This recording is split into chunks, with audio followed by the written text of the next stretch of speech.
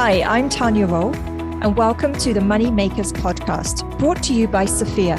Sophia is an exciting new learning platform for women with a goal to increase diversity and inclusion in early stage investing.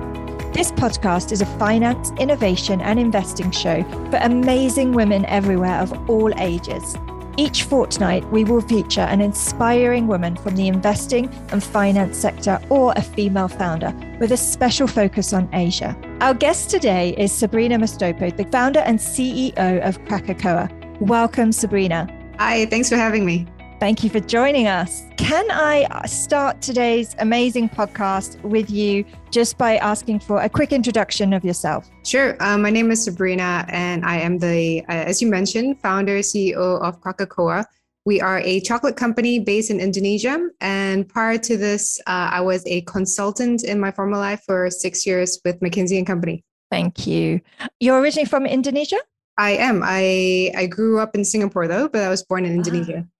Okay. Singapore, where I am. Am I right in thinking you studied, amongst other things, agricultural studies at university? That's right. I am one of those very rare people that I think majored in something and continued to pursue that for the rest of my career. So I majored in international agriculture and world development. Fortunate to work on the topic within my time in McKinsey, and now continuing to work on that topic through the world of chocolate as well. Excellent. And what got you interested in agricultural studies? That's a good question. So having grown up in Singapore, obviously, I think this is very far from what you would think about when you think about agriculture. But I grew up with stories, actually. So my father worked in the agriculture sector. So he did coffee trading. He worked with animal feed, shrimp farming, a few other things as well. And I think growing up, I heard stories about how, different issues, right? Like our coffee sector in Indonesia, Vietnam overtaking the Indonesian coffee sector, our productivity being very low, farmers having a lot of issues. So I grew up with that without any knowledge about what the root causes were. But I was very attracted, I think, with the stories of how we could potentially be better. And I like the sciences. I grew up enjoying doing well in my science subjects. And I actually did a diploma in biotechnology, after which I realized I really did not like lab work. I like sciences, but I did not like being in a lab all day. And it was quite like a serendipitous encounter when I was flipping through a course catalog and trying to figure out what do I want to do with my life and what do I want to major in college, that I came across this course, International Agriculture and Rural Development. And people talk about an aha moment or a light bulb moment. And it was really that feeling for me where that just resonated, and that's like, that feels right. So I went ahead and I pursued that, much to the disgust of my father, actually, because I think he knew how difficult it is to work in the industry. And I think being a woman as well, being a woman that's grown up primarily in Singapore, knowing nothing about the agriculture industry, I think he was very hesitant as well. I was like, what are you doing? Are you sure you know what you're doing? So I minored in food science to kind of appease him, to say, okay, if this whole agriculture thing doesn't work out, my fallback plan is that I have a minor in food science at least. But fortunately, it did work out. And fortunately as well, that backup plan with majoring in food science came in handy with starting a chocolate company. So everything kind of went according to plan, I guess. That is amazing. Oh my goodness. I did not know this. That is such an amazing way of pacifying your father, first and foremost, very smart. And then also choosing something, or, your backup plan actually being something that's really helped with Krakakoa. And we'll get to Krakakoa in a minute. So I love that story, the backstory. So once you finished your studies, I note that you spent some time working at Cornell and working at Edinburgh University. I did an internship. So funny enough, I talked about not liking lab work, but I continued that during, I guess, to earn a little bit of pocket money while I was still in college. So that was the part-time gig that I did while I was still studying. But my first job out of the gates was actually with McKinsey. McKinsey. Okay. So your first job post-graduation was at McKinsey as a consultant. Is that right? As a research analyst first, and then I transferred to the consulting role. Yeah. Right. Okay. And you were there for 6 years. That's right. And what did you learn there in your role within McKinsey that you took forward to launching your own company and becoming a founder?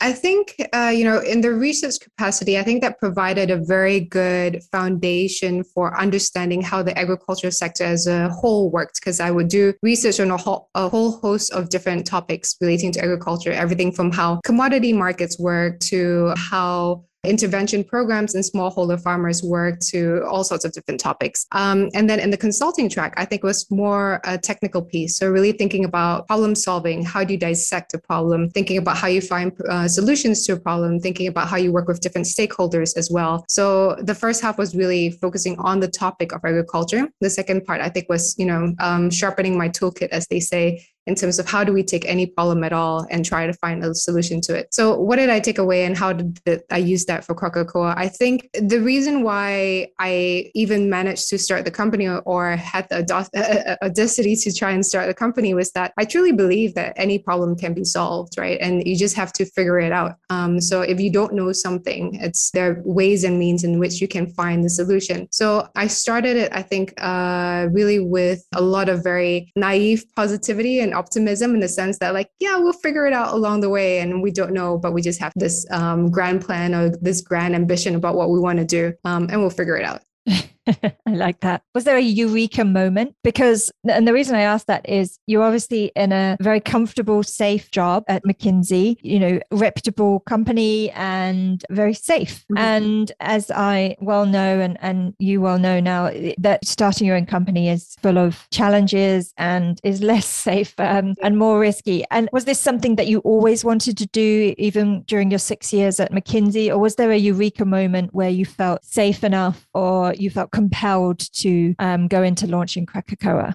I would say no, it wasn't like a huge eureka moment. And I would say that my personality type as well, I'm very much catered towards the consulting profession, in the sense that you give recommendations, you don't take a lot of risk, and you kind of do analysis, and you provide a whole host of different solutions, and you say what are the pros and cons of each one, and you don't really have to make any decisions, right? So actually, people talk about the archetype for your typical entrepreneur. I would just say I'm not that person.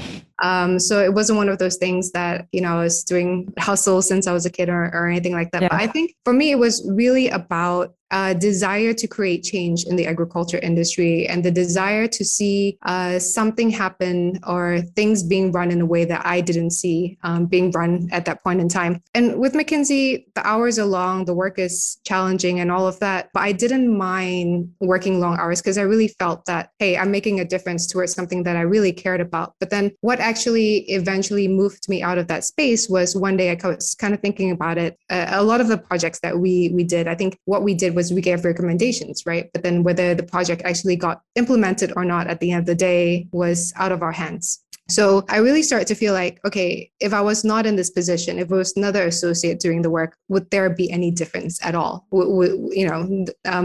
And really, the answer I came up with is probably not. And what was I creating at the end of the day?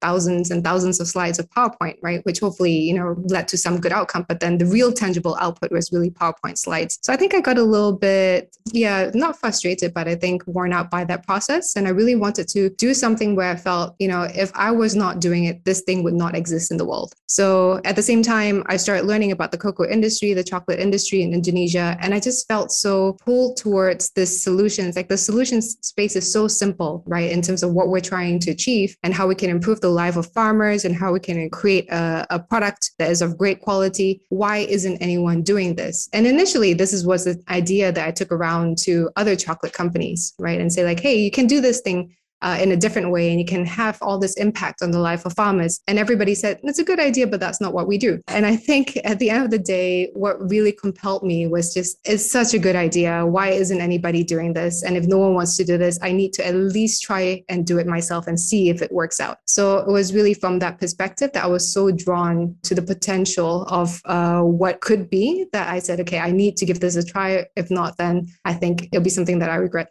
Yeah, I understand that. Interesting that you, before launching Krakakoa, you went to pitch it to other chocolate companies. Was there a common theme from them in regards to why they were saying no? I mean, they were all saying it's interesting, but What do you think prevented them from getting behind it and actually doing something with it? I think it was just not within their sphere of competency. So the cocoa industry is very fragmented. So if you're a cocoa trader, what you know how to do very well is work with farmers, procure things for them, and make sure you hedge your prices and sell the stuff that you bought at a higher price, right? If you're a cocoa mill, what you need to do very well is be very efficient in your production and processing and make sure that your machines run well and your factory's running at a certain level of capacity. If you are a chocolate brand like a Nestle, you need to know how to do your sales and marketing very well. So it's completely different competencies and skill sets when we talked about integrating the value chain. So your chocolate companies, by and large, don't really know how to do farmer training programs, and your cocoa mills don't really know how to do sales and marketing and branding. So I think that's why there was hesitation, right? Thought it was good, but that's not what they did. Yeah, that makes absolute sense. And obviously, in one respect, smart by them to understand their skill sets, but it also provided you with an opportunity to do something about it yourself and launch Krakakoa. And I'd love to now dive a bit deeper into Krakakoa. Now, I should mention at this juncture, for the benefit of our audience, that I am actually an investor into Krakakoa. And the last thing I ate before I recorded this show was 2 chunks of Krakakoa. Wonderful. The 100%, because I thought that I should have that just to give me the energy and the sugar rush that I need to get through the afternoon. It's mid-afternoon here in Singapore. It's very hot. I needed like a pick me up. So I reached for my Krakakoa. And yeah, so let's take a deeper dive into Krakakoa now. So for the benefit of those listening in today who don't know what Krakakoa is, would you please just give an overview of the business?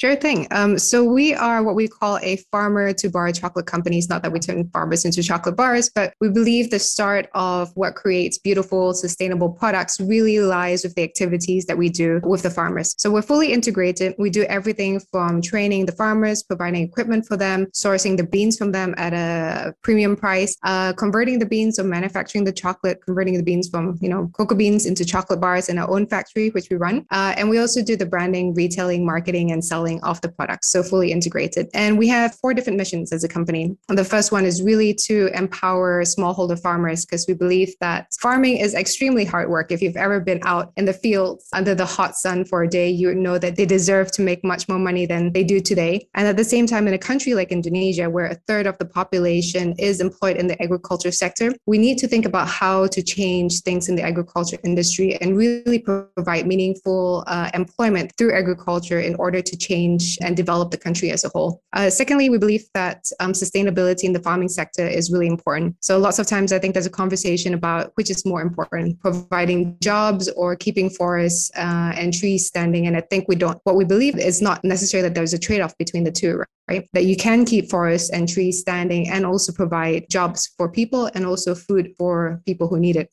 Thirdly, we think that some of the best tasting chocolate deserve to come from Indonesia. So as the 6th largest producer of cocoa beans in the world, we think it's a shame that people still think that the best chocolate in the world maybe is, comes from Europe or mainly European countries, but you don't have a single cocoa plantations in those European countries. So we want to create a sense of pride in that the country of origin can also produce the final product that's world-class and can compete with the best that's out there. And lastly, when it comes to manufacturing, the economic contribution to the country, that's an important component as well that we believe takes a country up the economic ladder. So that's why we do the processing and the manufacturing of the chocolate and the final product in Indonesia. And we hire mainly a factory that employs women to process and manufacture the chocolate products. So that's what we do. And that's why I invested. It's amazing. It's so amazing. Your vision and your beliefs and values at Krakakoa have always stood out to me because I wholeheartedly agree. You as a business owner, your investors, but also for the people it serves, both internally, so your farmers and your workers, but also externally for the consumers, people that are enjoying the chocolate. And I love that. I absolutely love that vision and the mission. The Money Makers podcast is brought to you by Sophia, the place for women to learn, invest, and change the world. Sophia is an education platform for women, providing much-needed courses on personal finance and investing, with a goal to increase diversity and inclusion in early-stage investing. Go to sophiawomen.com and use promo code podcast10 to receive a 10% discount on all of our courses.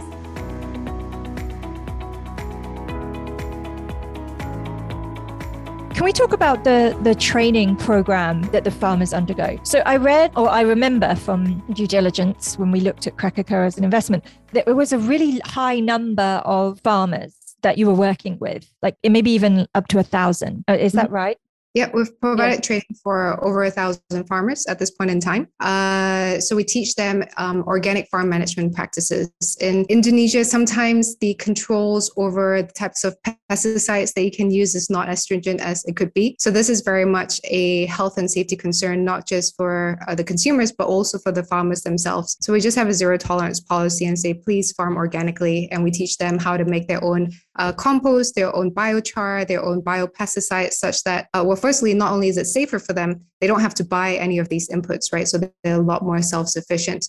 We teach them good agriculture practices as well. This is key in terms of improving productivity in the farms. So cocoa farmers in Indonesia, roughly the average productivity is about 200 to 300 kilos per hectare. The potential is about 2 tons per hectare. So they can 10x their productivity on the farms if they just knew how to do things properly. So we try to equip them with the right knowledge in order to do that. And we also teach them conservation practices because that's important. A lot of the farmers that we work with are around national park areas. And sometimes you can understand why maybe sustainability is not top of their agenda when they're thinking about how do they put their kids through school. But we want to make them understand that they are the guardians and the stewards of the landscapes that they work in. They are the ones who are going to be responsible for making sure that this is a place that remains sustainable for future generations, right? What they do with the forest affects their water table and their watershed and how much clean drinking water they have.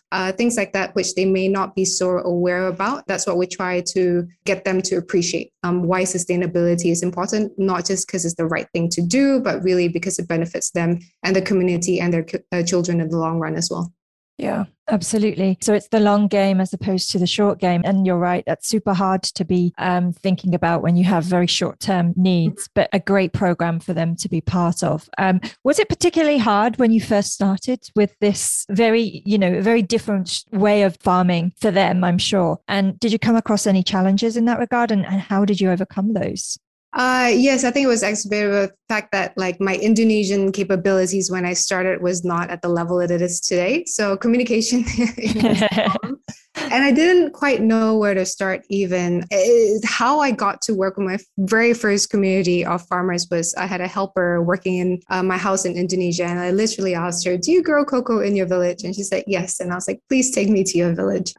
So there I was, this girl from the city showing up in the village and everybody just staring at me because obviously I look very different. I talk very different. I dress very different. And I was met with a lot of very rightfully so skepticism, right? And they're like, a suspicion as well, like who is this person and what does she want? So initially what I did was just like, I'm just here to buy your beans. And I said, I shared a little bit about the plans, about training programs and all of that, but I could see their eyes kind of glossing over and it was not sinking in. So I said, okay, I would like to buy beans and I will pay this amount of money for it, which is much higher than what they used to. So everybody got excited about that. So initially the interaction with the farmers started from that. So trust building. And over time, I understood why I think it was hard for farmers to trust outsiders because they have been subjected to so many instances of people just taking advantage of them. Yep. You hear stories of people saying like, oh yeah, at some point in time, some, melon guy came over and said like, oh, I'll buy all the melons in the village at this price. And then we ran out of melons to sell to him. And then he said, oh, I have melon seedlings to sell to all of you. And they bought it and the guy never came back to buy the melons afterwards, things like that. And they are always consistently facing risk, right? Price volatility, for example, they don't know how much they are able to sell the commodities for when it comes to harvest time. So they're very, very skeptical, careful, suspicious, I think, of things that are new. So it took a while for me, I think, to get in there to understand how they thought and how they worked and how to build trust with them. Yeah, I can imagine how that took some time. And presumably your Bahasa is significantly improved now and you're fully conversing with them now on a... Oh, that's a stretch. It's significantly better. I wouldn't go fluent. I can say I can make my points. I can make my point. You mentioned, which I think is a really important point, you mentioned that you paid the initial connection with the farmers. You purchased some beans above the sort of going price. Mm-hmm. And would I be right in suggesting that continues to be the case for Krakakoa? Absolutely. Yeah. So we pay a price of up to 60,000 a kilo, Indonesian rupiah for the beans. And the market price is anywhere between, in the last 8 years, 18 to 41,000 per kilo. So this is significantly higher than any of the premiums that comes with certifications, higher than your fair trade premiums, than your rainforest premiums and all of that. And we think that this is the price that farmers deserve. We're asking a lot from farmers, right? From the sustainability criteria and standards that we put in place to the quality requirements that we have as well. So I think it's a fair price to pay. Yeah, and I think that's one of the reasons why my team decided to invest into Krakakoa too. That was one of the reasons, at least. And I wonder how that impacts, because as you just mentioned, your standards are high in terms of sustainability. Mm-hmm. Does the overprice, you paying more than others are paying for the beans, does that compensate for your standards or high standards and extra work that they're needing to do on the sustainability front? And does that result in lots of farmers wanting to work with Krakakoa? Does it result in lots of farmers wanting to work with us? Yes. But does it mean that they want to continue to work with us after they understand the requirements? That depends. So we found that with some farmers, and this is a complicated question because it touches on everything from what are the alternative sources of income to what does the social economic structure of their household looks like, in terms of where do they have additional people who can help out in the farms and all of that. So the farmers who continue to work with us have figured out a way to make it work. So predominantly a majority of their sources of income comes from cocoa, and they've set up their structure in a way that within their own households, they can manage the additional work that comes with farming organically, right? They don't have to hire additional labor outside. So we find that has worked well with a good number of farmers, but for some of the farmers, it just doesn't work out well for them, even with the higher prices. And it just makes more sense for them to do other activities or just sell unfermented low quality beans, because it does require added work to go into the farms to make sure that the quality is good, to do the fermentation and so on. So I would say we provide an option to farmers, and the ones who take it, then that's the ones who benefit from the structure that we put in place. But it's not for every single farmer. So it's by no means the one solution that there is to solve the agriculture problem. Yeah, I can completely understand that. What does the future look like? What does the next 1-2 years and the plans look like for Krakakoa? We're getting a lot more interest from B2B. So we've traditionally been a B2C company selling a branded product, but I think a lot more people are interested in ensuring their supply chain is very sustainable, it's traceable. So that's where I think over the next couple of years, we'll be moving or doing a lot more activities in really the B2B space. And at the same time, we recognize that our supply chain, we're sourcing cocoa right now from the same communities that grow other things as well. They're growing vanilla, they're growing coffee, they're growing pepper. We're selling it to buyers and channels and supermarkets who are selling these same products, right? The coffee, the vanilla, the spices. So I think over the next couple of years, that's potentially something that we could start doing as well, thinking about how to integrate other commodities into our supply chain, whether it's under a Krakakoa brand or whether it's under another brand. That's something that I'm not so sure how that would look like, but I think it just leverages a lot of the capabilities that we've already built. Yeah, and the relationships that you have with farmers, which has taken time and a lot of input on your part and obviously their part and trust, like you mentioned. So yeah, that's a great idea. For Krakakoa, is it really an Asian focus or is it global? We are exporting to Europe, to New Zealand. It's still, I would say 90% of our sales is still in the Asia Pacific region, but we're seeing interest from European buyers on the B2B side, especially. I think that's an appreciation, an increased emphasis and focus on sustainable supply chains, particularly from Western buyers. And I think that's where in the future, it will probably be a little bit more diversified in terms of our geographical footprint as well. Yeah, that makes great sense. Well, I'm a huge lover of both you, Sabrina, and Krakakoa and the chocolate. It's my afternoon snack, so I urge everyone to try it. Thank you so much for being on the show today. Really enjoyed chatting with you. Really, really appreciate your time. Thank you. Thank you for having me. We hope you have enjoyed this episode of the Money Makers podcast, brought to you by Sophia. the education platform for women that increases diversity in early stage investing. Visit sophiawomen.com and use promo code podcast10 to receive a 10% discount off all of our courses. Learn, invest, and change the world.